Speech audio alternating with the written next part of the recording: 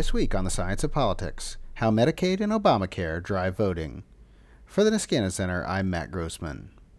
Obamacare substantially increased American health coverage, but now some states in the Trump administration are acting to curtail or condition benefits. Do Obamacare exchanges and Medicaid help stimulate new voters, even helping Democrats win? And if the policy design moves toward disarray, will it hurt beneficiaries or even help Republicans? Today, I talked to Jamila Michener of Cornell University about her Cambridge book, Fragmented Democracy. She finds that Medicaid mobilizes voters, but only if it is well administered and effective. Otherwise, it can backfire with stigma and discrimination. States, counties, and even neighborhoods matter to how beneficiaries react. I also talked to Vlad Kogan of Ohio State University about his paper with Thomas Wood, Obamacare Implementation in the 2016 Election. He finds that while Medicaid and Obamacare generally help Democrats, a last-minute sticker price hike moved votes to Republicans. Democrats were able to win votes with a new policy, but Republicans could also win votes by undermining it. Let's start with Michener's book, an in-depth look at how Medicaid shapes politics. It matters how it's designed. The big takeaway from the book, Fragmented Democracy, is really about the kind of democratic consequences of Medicaid, this large government program that is aimed at providing healthcare for folks who are in the most need. And while we wouldn't really think about a healthcare program necessarily as having much to do with democracy, what I find in the book is that it does, and that experiences with this program can affect the way that people engage government and politics and whether they participate. And that the structure of the program, especially over a place, right, the kind of geographic structure of the program and how that connects to the way that it's designed and the benefits that people are able to receive is really what drives that relationship between Medicaid and political participation. Kogan and Wood's paper is a close analysis of Obamacare's effect on the 2016 election. They find Obamacare helped Democrats, but not if the price went up. The main question that motivated us is, what impact did Obamacare have in the 2016 election? And so we wanted to know what was the impact of people gaining health insurance and what was the impact of the prices they paid for health insurance. And I think our finding is, yes, healthcare and Obamacare mattered. People who gained insurance were more likely to vote for Democrats, and people who had to pay a lot for their insurance were less likely to vote for Democrats. So those who gained rewarded Democrats, and those who maybe gained really unaffordable insurance tended to kind of punish the Democrats and vote for Republicans instead. Michener is raising a connection that others haven't made and clarifying when policy feedback happens. On the broadest level, it's just not a connection that a lot of people are thinking about. And even as the book has been published and I've had opportunities to engage with like health policy people and health advocates, even though they're in the realm of health and they're dealing with these issues day to day, they often say, it never occurred to me that this might have something to do with political participation. So I think on the broadest level that it's just making the connections is a contribution.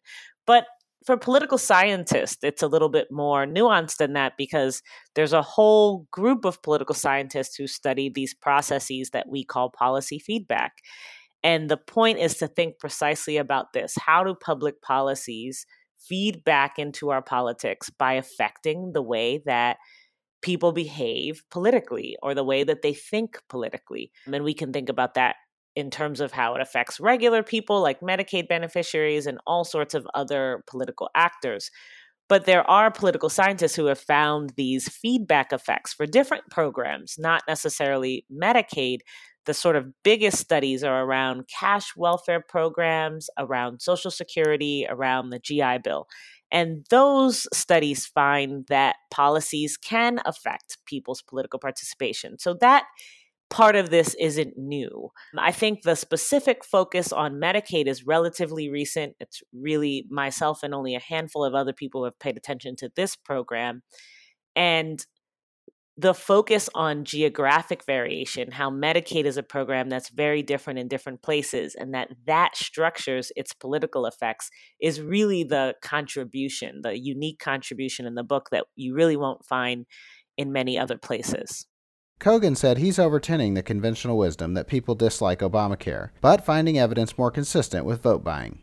One is that Obamacare was a total failure. People hate it. It's really unaffordable. People are paying more.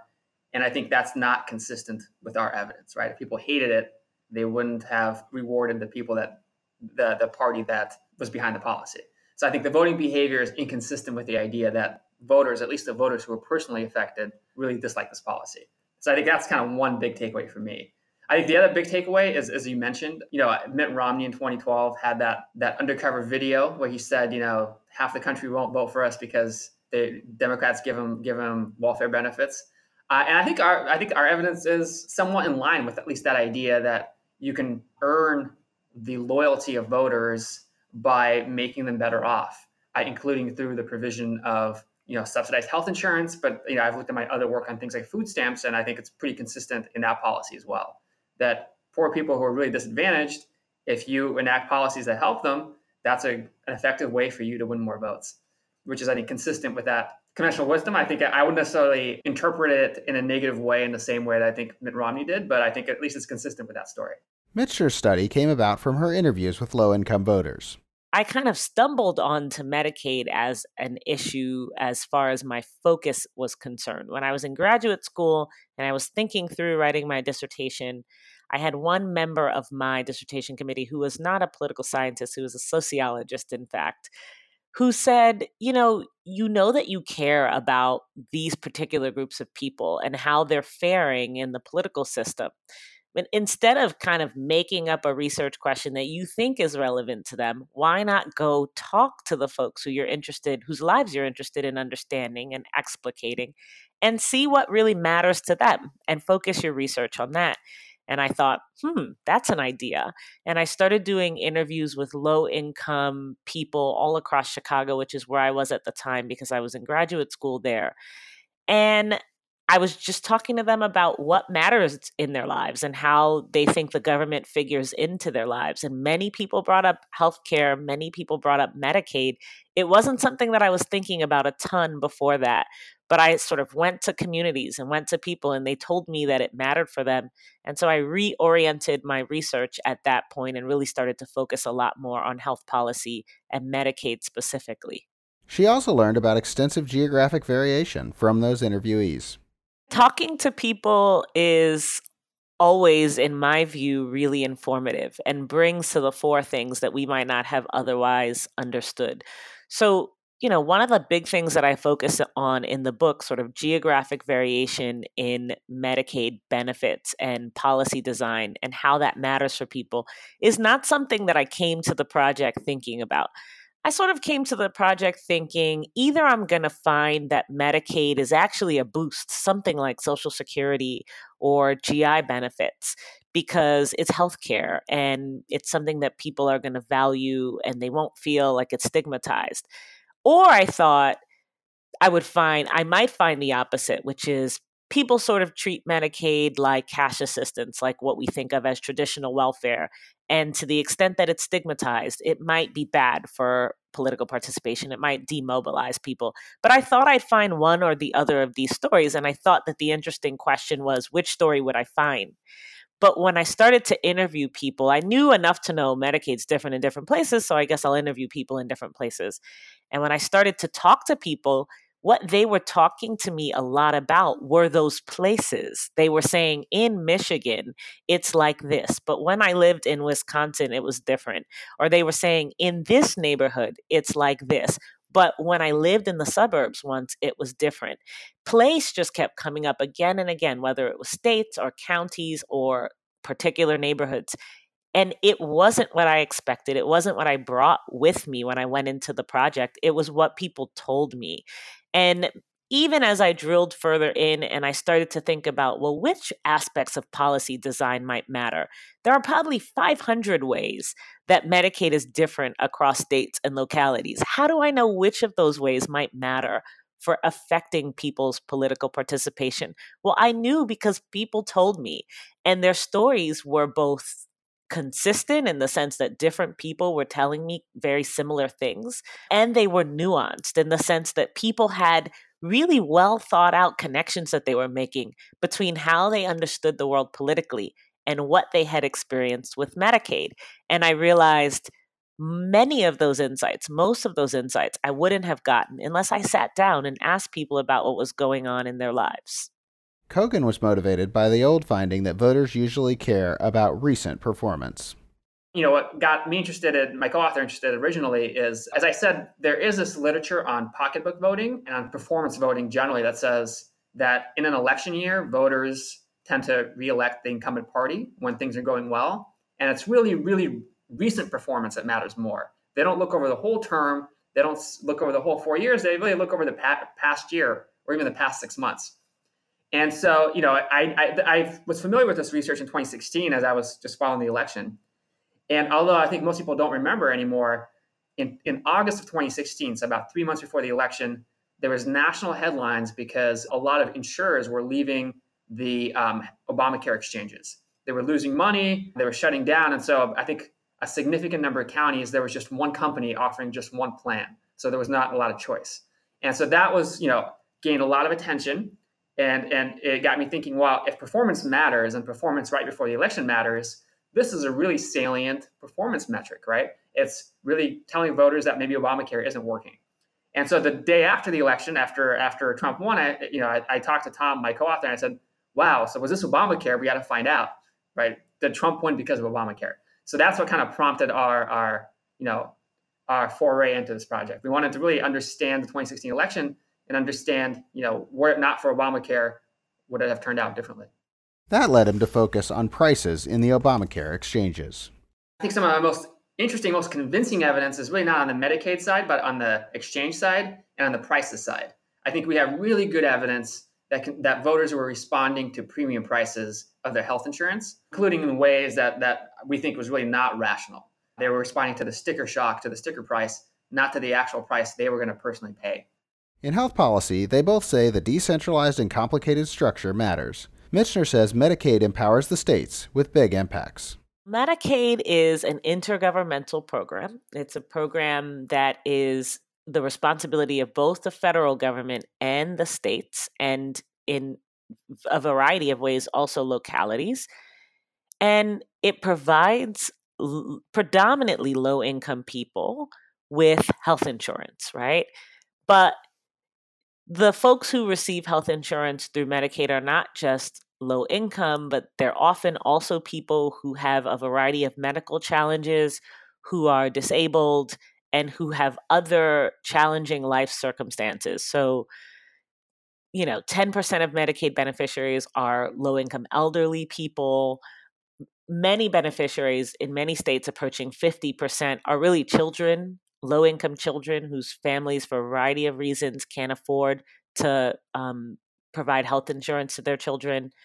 And often other low income beneficiaries are working or sometimes non-working adults with or without families who just don't make enough income in order to provide themselves with health insurance, either through their workplaces or otherwise.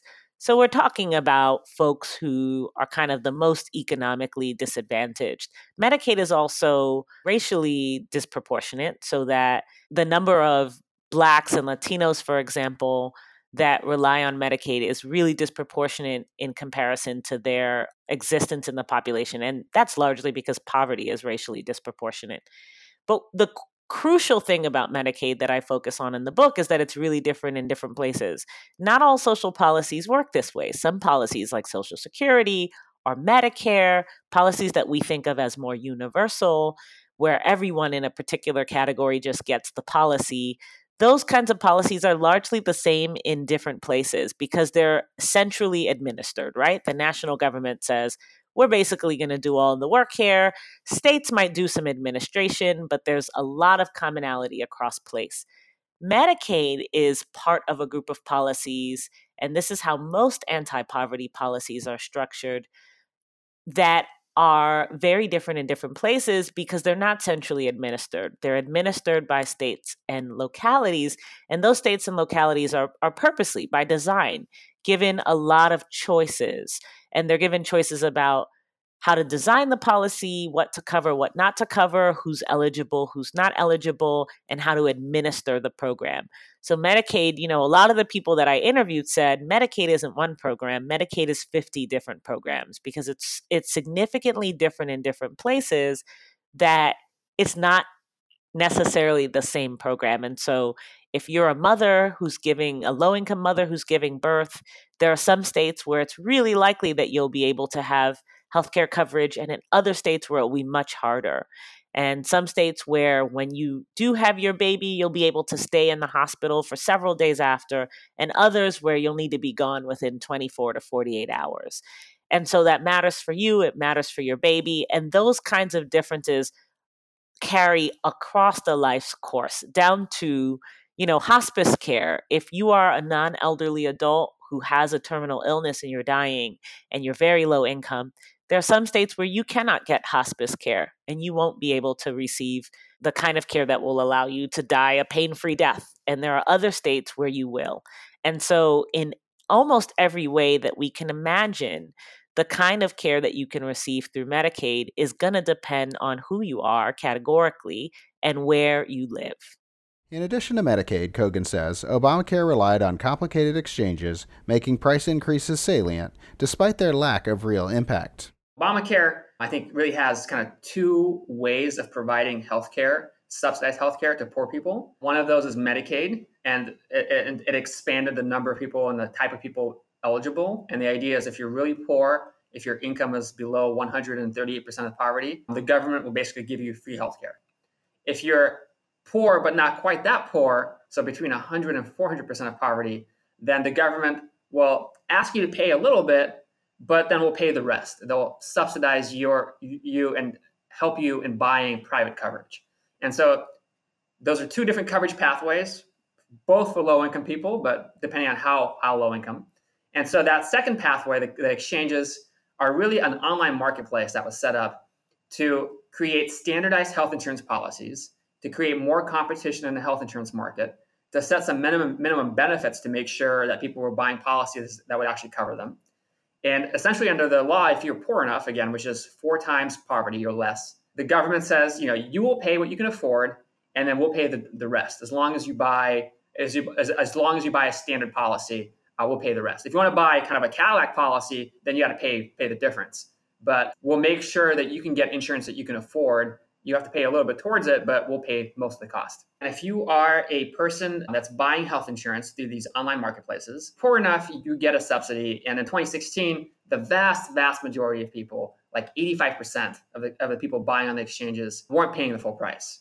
They were being subsidized by the government. And every year, the prices, the premiums that you pay change depending on the experience of insurance companies. If a lot of sick people sign up, it costs them more, so they got to raise prices the next year. But the nice thing about this policy is if prices go up, the subsidies go up.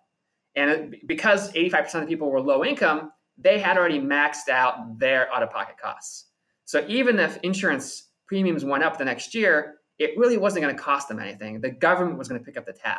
So I think that's where a lot of the interesting findings in our paper come from, because we showed that people who were really, really maxed out and wouldn't have had to pay anything extra were still responding to these price increases that were being publicized in the press, that were being publicized by the Trump campaign in a way that really is, from an individual point of view, not rational, right? Yes, prices were going up. Yes, maybe the exchanges weren't working exactly the way they should have been working. But from the point of view of an individual person with health insurance, none of those things really matter, because your cost, your insurance is probably going to stay the same. And most of that cost is going to be borne by the federal government. And yet people responded as if they were personally going to be paying the difference. Michener focuses on turnout, finding that more generous Medicaid and good administration promotes participation. The largest source of variation really has to do with the generosity of the program and the benefits offered, right? So when Medicaid beneficiaries are in places where benefits are being rescinded, right, where eligibility levels are being pulled back on, or the scope of benefits, for example, are being limited. So states that say, we're having budgetary problems, we're going to stop covering dental benefits. This happened just last summer in Kentucky. Or we're no longer going to cover podiatry, so that if something happens with your feet, that's really on you. Or maybe some states will do this. They'll say, how about we won't cover vision? And so you sort of have to figure out on your own how you're going to pay for your glasses or your eye care. those kinds of decisions about which benefits are going to be covered and which aren't, which states have a lot of control over. There's a basic set of benefits that all states have to cover, a kind of floor below which no one can fall. But that floor is pretty low, and lots of things above the floor are optional. And states' decisions about which of those optional things they're going to provide and which they're not are hugely important for Medicaid beneficiaries. It directly affects their ability to have their needs met. And it's noticeable to them. It's salient in their lives. If you need dental help and you can't get it, you know that, right? So there are people I talk to in the book who talk about having to take out, various teeth because of health issues that they had, but realizing that getting dentures in order to have teeth back in your mouth was not covered by Medicaid. So Medicaid would cover the medical procedure that removes your teeth, but they wouldn't cover the dental procedure that would allow you to get dentures. And so you're walking around without teeth in your mouth. That's going to affect somebody's life in a pretty profound way. And they're going to know that the reason why they don't have those teeth is because this government program doesn't cover it. So those kinds of very obvious benefit choices about which benefits to provide and which benefits not to provide, those are policy design choices that states make based on budgets and based on lots of other calculations, but they really matter for how people experience the program and how they therefore behave politically in response to those experiences. So that's one set of things that matters. But also what's going on kind of administratively on the administrative level matters too. So one of the things that I find when I look at kind of larger quantitative data is that the ratio of the number of workers that states have in sort of their welfare bureaucracies to the number of people living in poverty that they have really matters for shaping the relationship between Medicaid and political participation. And the logic is that when states are really strapped as far as bureaucratic resources, Medicaid beneficiaries go into offices and they experience those offices differently. Their ability to get guidance, to get help, to have bureaucratic burdens lightened is much more limited when states are strapped and they're employing relatively few people given the demand. Neighborhoods matter as well, even within the same jurisdictions. People interpret Medicaid in relationship to the institutions where they're receiving their Medicaid benefits. So places like local healthcare clinics and public hospitals and local doctors' offices. But those places are also places that are deeply marked by place-based inequalities, right? Urban inequality, rural inequality. Those kinds of inequalities are very clear when you go to a health clinic, right? And if you go to a health clinic in a struggling neighborhood in Detroit, it's going to be really different than what it's like if you go to a health clinic in a middle class or upper class neighborhood in Ann Arbor. Now, both of those clinics are in Michigan, but the experience that you have will be completely different. How long you wait, the quality of the doctors, the way that people talk to you, even what you're seeing as you walk into the clinic. Is there someone shooting up drugs in front of the clinic as you walk in? Well, if people experience those kinds of things in the course of receiving their Medicaid benefits, they start to associate those experiences and connect them with Medicaid. And so the context in which you receive benefits shapes the way you think about those benefits and the way that you experience and make sense of the program and the government that is providing you with the program and the benefits. And counties matter, especially for addressing problems. If you have a problem with Medicaid, and one of my chapters focuses on this, and you want to file an appeal, right? Or have a fair hearing because your benefits have been cut or you're not being given something that you should have been given. Often counties are adjudicating those procedures, those administrative fair hearings. And so that's a big part of the process that they can shape as well. And in the book, I look at whether counties matter for affecting the frequency of fair hearings and the sort of likelihood that people will initiate those kinds of hearings. And I find that they do, not in any easy or straightforward ways, right? It's really complicated because then you're getting layers of geographic variations. And so you have states that are really varying in many ways, and then counties within them, and then neighborhoods within them, And so at each level, you have to think about the level itself, and then you have to think about the kind of cross-level dynamics. And so it ends up being pretty complex, but all of it is significant, and all of it really, I think the larger argument I make in the book includes a set of things that we should be thinking about as scholars when we think about policy feedback, especially for policies that vary a lot across place. Kogan and Wood focused on the more recent Obamacare changes, looking at both aggregate voting and individual level vote choice. In the aggregate level analysis, we're essentially comparing counties over time, and we're asking, in places where more people gained health insurance, either through the Medicaid expansion or through the exchanges, did Clinton underperform Obama in the previous election or two, or did she overperform? And then in places where premiums are going up the most between 2016 and 2017, did Clinton underperform Obama or did she overperform? So that's kind of the nature of the analysis, controlling for basically everything else that you can possibly think might affect the election. And so in some ways, I think that's a pretty credible design in terms of speaking by causality. But I think the big limitation is that if we do find differences, which we did find, we can't be certain that those are differences driven by the voting behavior of the people who are themselves affected, right? Is it people who have Medicaid, or is it their friends, or is it the healthcare providers who are now making more money because they're not providing uncompensated care? Again, looking at the county level, we can't disentangle all those mechanisms. So that's why looking at individuals is so important. And so that's what we can do with survey data. But again, the survey data has its own limitations. Again, very hard to measure Medicaid eligibility. And it turns out, something I really didn't think about, but I think is a huge problem, in that people have no idea what kind of health insurance they have. And for our purposes, and really for any study trying to understand the politics of healthcare, we got to have really good measures of people's healthcare coverage, health insurance coverage. And it turns out a lot of people don't know. And they answer these questions with a lot of error. They were able to show that people changed their mind in 2016 when the premium increases were made public. For the exchanges, I think the evidence is consistent across both sets of analyses. Places where people were more likely to gain health insurance through the exchange, and as long as that health insurance was reasonably priced, they were more likely to vote for Clinton. And we replicate that in our individual level analysis. And then in places where premiums were going up a lot, that Clinton premium kind of shrank. And in places where it was going up really a lot, it became a Trump premium. And again, we replicate that with the aggregate and individual level data.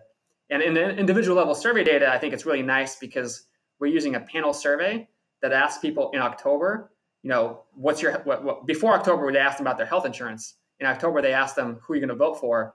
And then in November, they asked them, who did you actually vote for? And the insurance premiums were announced right in between. So we can actually see how people changed their minds depending on where they lived, depending on how much premiums were going up in that area, and depending on whether they were personally affected by the premiums or not, whether they were buying through the exchanges or not. So I think, for my money, that's the most compelling part of our analysis, is that we can really cleanly isolate that causal effect by comparing the same voters before and after the premium information is public. The election's timing mattered, and so did political sabotage. The election coincided right with the time when people had to make decisions. So it was right when the news media were covering things. I think the second issue was premiums were going up for a lot of reasons, but they were going up because there was a lot of policies enacted really at the state level that made the health insurance market not work as well as it could. So especially in Republican states, Republican governors and Republican state legislators really enacted policies that actively sabotaged the individual market and actively drove up the premiums. So they, for example, let healthy people stay out of the exchanges and keep their old plans, which made it more costly for everybody else to buy health insurance. So all of that, I think, made premiums go up much more so than they would have in the absence of this kind of sabotage. And I think the interesting part of our finding is, who do voters blame? So we have a lot of policy decisions. We have this complicated implementation process where part of it's done at the federal level, part of it's done at the state level, part of it's done by Republicans who don't want this policy to succeed. And then voters just see the end result. And they have to make sense of this entire mess and figure out, if I'm happy, who is responsible? If I'm unhappy, who do I blame? And I think in this case, it's this interesting dynamic where Republicans did all they could to sabotage Obamacare. It kind of worked. Premium prices went up. And then voters didn't punish them. They punished the Democrats because they said, well, it's Obamacare. Obama must be responsible. Kogan says he agrees with Michener's finding that subnational variation in policy matters a lot.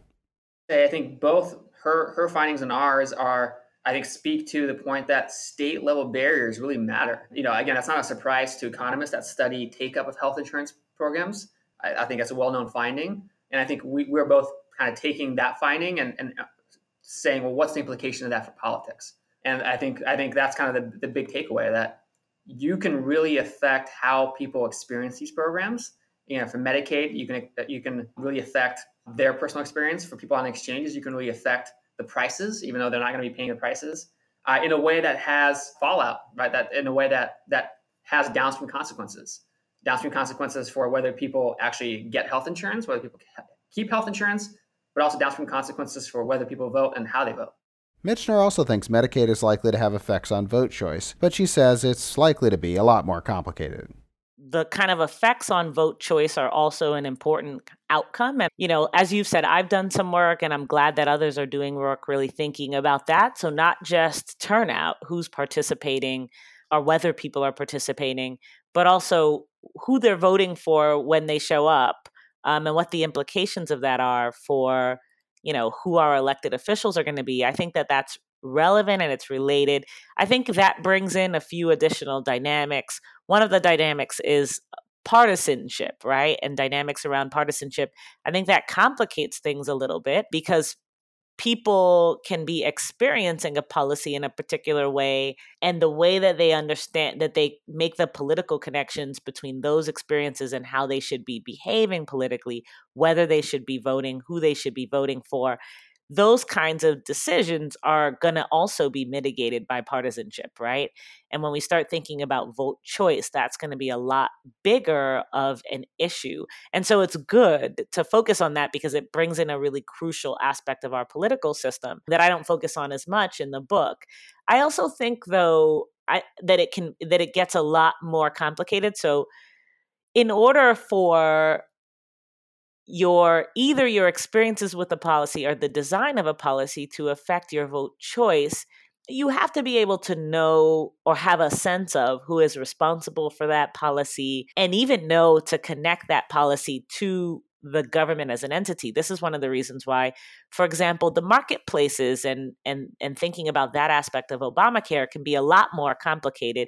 And it's really just different than the sheer focus on Medicaid. People generally have less information about the marketplaces. They're a kind of more submerged policy that people may or may not recognize is directly connected to government.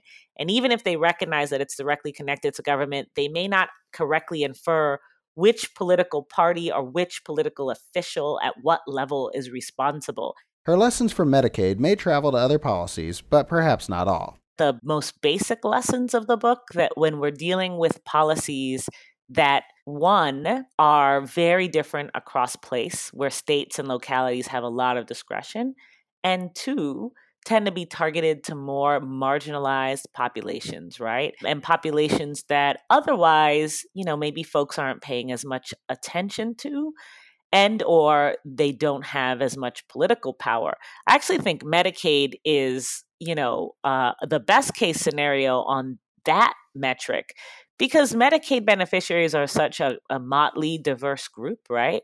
You do have, for example, because many even middle-class people end up relying on Medicaid as their long-term care option.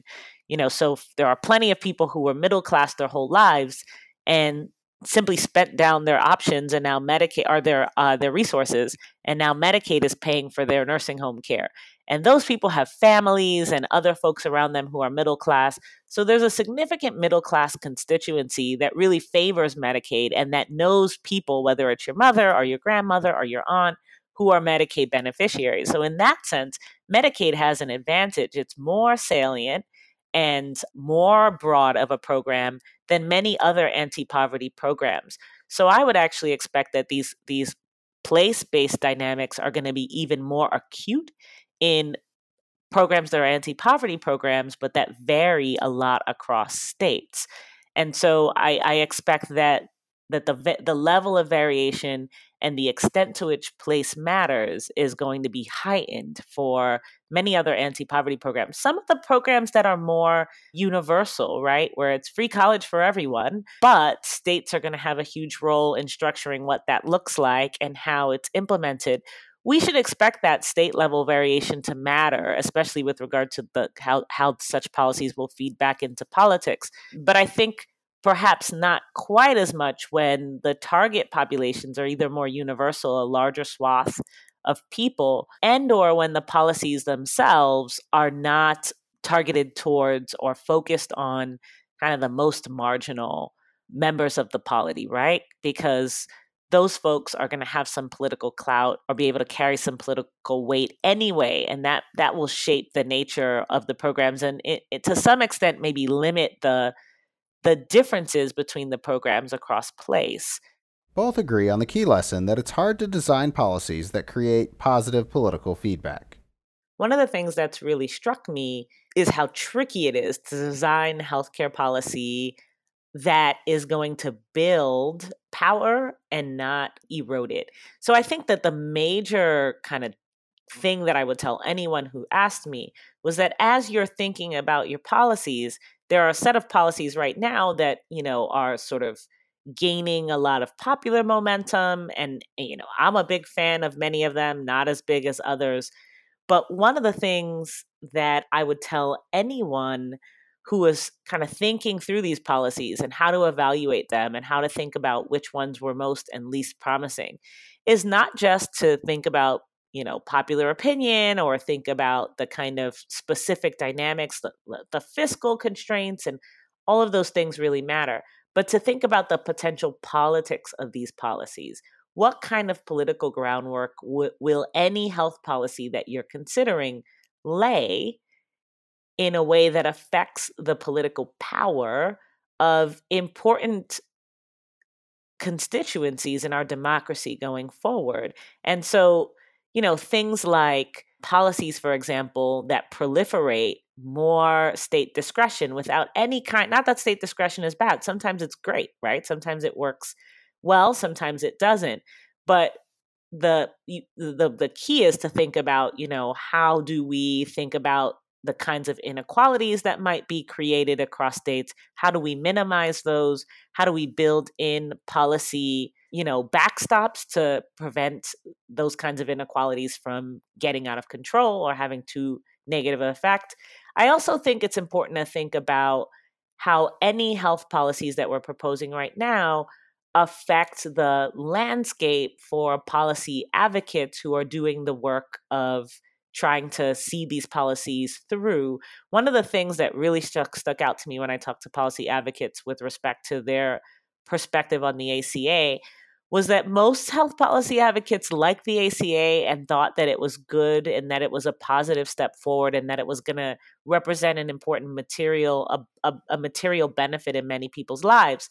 But as far as what it actually did to their world, it brought in a lot of additional challenges, right? And so some of the agendas that those policy advocates had pre-ACA, they really had to change post-ACA because now they were fighting over ACA-related things. And so policies that get introduced, even if they have net benefits that folks understand or perceive, change the political context and environment for lots of different actors and can make things really difficult. So now, for example, we're fighting over work requirements, which was not an issue that emerged before. Now, there's no way really that the folks who wrote the ACA could have predicted that. But I think it's worth at least trying to think through the various pathways that a policy might take and understand how those pathways might affect future politics. Healthcare policy is really complicated. And so voters don't always get it right. They observe the end result. They know whether they're better off than they would have been, or at least they know whether they're better off than they could have been. But linking that to specific policy decisions and linking that to specific actors in government who are responsible, I think they don't always get that right, which again affects the incentives, right? If you are an elected official and you make people happy but don't reward you, then you probably are not going to win a lot of votes by making them happy. And if you're an elected official that's doing a lot to make people worse off, but they don't know that you're responsible, they punish your opponents, then that creates a perverse incentive, right? You get rewarded for doing a bad job. And I think Obamacare implementation is a great example of that. Republican state legislators, Republican governors who sabotaged Obamacare probably helped their party win more votes in the next election, which is not the kind of incentives we want democracy to create. But I think in this policy area, this is the kind of incentives that we see. So I think that's one lesson. Just because you're making people better off doesn't mean that that's going to be a vote winner for you, because voters don't always kind of see through the policy implementation process. And I think the second one is that voters don't really understand these policies very well, and they often react in a way that's irrational. And again, I would point to the premiums. People were responding to the sticker price, and even though they really shouldn't have, it wasn't going to affect them directly. So making people better off versus people understanding that they're better off and rewarding you, those are two very different things. And I think it's important for elected officials to kind of realize that just because you make people better off doesn't mean that they'll A, realize that you did it, and B, reward you for it. And they agree on the new political risks. The Medicaid expansion mattered, Michener says, but they could change as policy is restricted. We have had Medicaid expansion, and there's great research by scholars like Jake Hasselworth and Michael Sanchez and Joshua Clinton that suggests that those Medicaid expansions actually led to a boon in political participation. And so at least in the short term, in the immediate wake of Medicaid expansion, it looks like more people are voting. The question of sort of who they're voting for, who that's going to benefit, how it's going to affect the broader dynamics of our political system, I think those are questions that still haven't been fully answered, and that as scholars we're sort of working through and need to continue thinking about. I think that the largest kind of directional issues in terms of where we're going that I have spent my time thinking about and have sort of questions and ideas about are really around two things. One is the trajectory of the Medicaid program specifically, and how that trajectory is going to be affected by the new politics emerging around Medicaid expansion. And so states that are expanding, but they're doing so both with work requirements and with other kinds of requirements that are contingent on the behavior of Medicaid beneficiaries, healthy behavior programs or behaviorally oriented programs. The challenge and the risk with those kinds of policies is that they're really doing more work than what we imagine. And part of the work that they could be doing, and I have some research projects right now that are kind of thinking about and assessing whether this is really going on, is shaping the way that people think about Medicaid, such that they think about Medicaid more like they think about cash assistance programs than they do think about Social Security and Medicare. So levels of support for Medicaid are relatively high. And that's one of the reasons why it is a difficult program to tinker with too much without some political consequences. Because the public more broadly, even beyond beneficiaries themselves, supports Medicaid. And one of the things that work requirements and other kinds of what some people might call punitive or social control elements of Medicaid policy might do is start to shift the way that Americans writ large are thinking about Medicaid. And so they're thinking about it as the kind of program, well, we need to make sure these people are working. We need to drug test these people. We need to make sure these people have healthy behaviors. And the focus is much more individualistic and much more about the deservingness of the beneficiaries. And Trump is also reducing the law's effectiveness, but Kogan doesn't know who voters will blame. It's going to be interesting to see how voters update their beliefs, right? So we know after 2016, the Trump administration has basically done all it can to undermine Obamacare. I think on the assumption that, hey, if voters don't like it, they're going to blame Obama. And I think that's an empirical question, right? Are voters going to realize going forward that maybe, Democrats are not responsible for some of these issues, and are they going to correctly attribute credit and blame? I think that's an open question. It's worth, and I look forward to studying it. And I think the other interesting question is, again, about sticker price versus actual price. And so President Trump, when he came in, one of the first things he did is he got rid of the cost sharing reductions, which is a really complicated part of Obamacare that essentially added more subsidies for low-income people. And the direct effect of that was to increase the sticker price, but in a way that kind of backfired because of the way the subsidies are structured. By increasing the sticker price, it actually made insurance more affordable for a lot of people. And so again, here is going to be an empirical question. Did voters respond to this? And how did they respond? Were they responding to the sticker price, which is, things are bad? Or were they responding to their personal price, which is actually, they were made better off by these changes? And so again, I think that's another case where what prices are voters paying attention to? Are they reacting rationally? Is another area where this could play out. in an interesting way. Kogan is now looking at what happens when you take away health care. Here we're looking at people who gained health insurance. And I think the next question is, well, how do people react when you take away their health insurance? And I think that has clear implications for things like work requirements for Medicaid. And so we do have at the state level in the early 2000s several cases of just really large mass scale Medicaid disenrollment. And so I have another paper that I'm finishing up now that looks at the political consequences of that and asks, do voters punish elected officials who take away their health insurance? And the answer is, well, kind of depends. In some states they do, in some states they don't. And it's kind of a mess to make sense of, but in some ways, very interesting and intriguing results. And Michener thinks there might be effects of even talking about the policy differently. She's also looking at effects on more specific, vulnerable subpopulations. I'm also interested in how policy discourse might matter. So the fact that we're talking about Medicare for all, the fact that we're talking about Medicaid work requirements, the work requirements are happening in some places, they're not happening in others. Even in the places where they're not happening, but they're up for discussion, that kind of discourse matters for how we think about a program. And so I'm trying to sort of get a handle on that.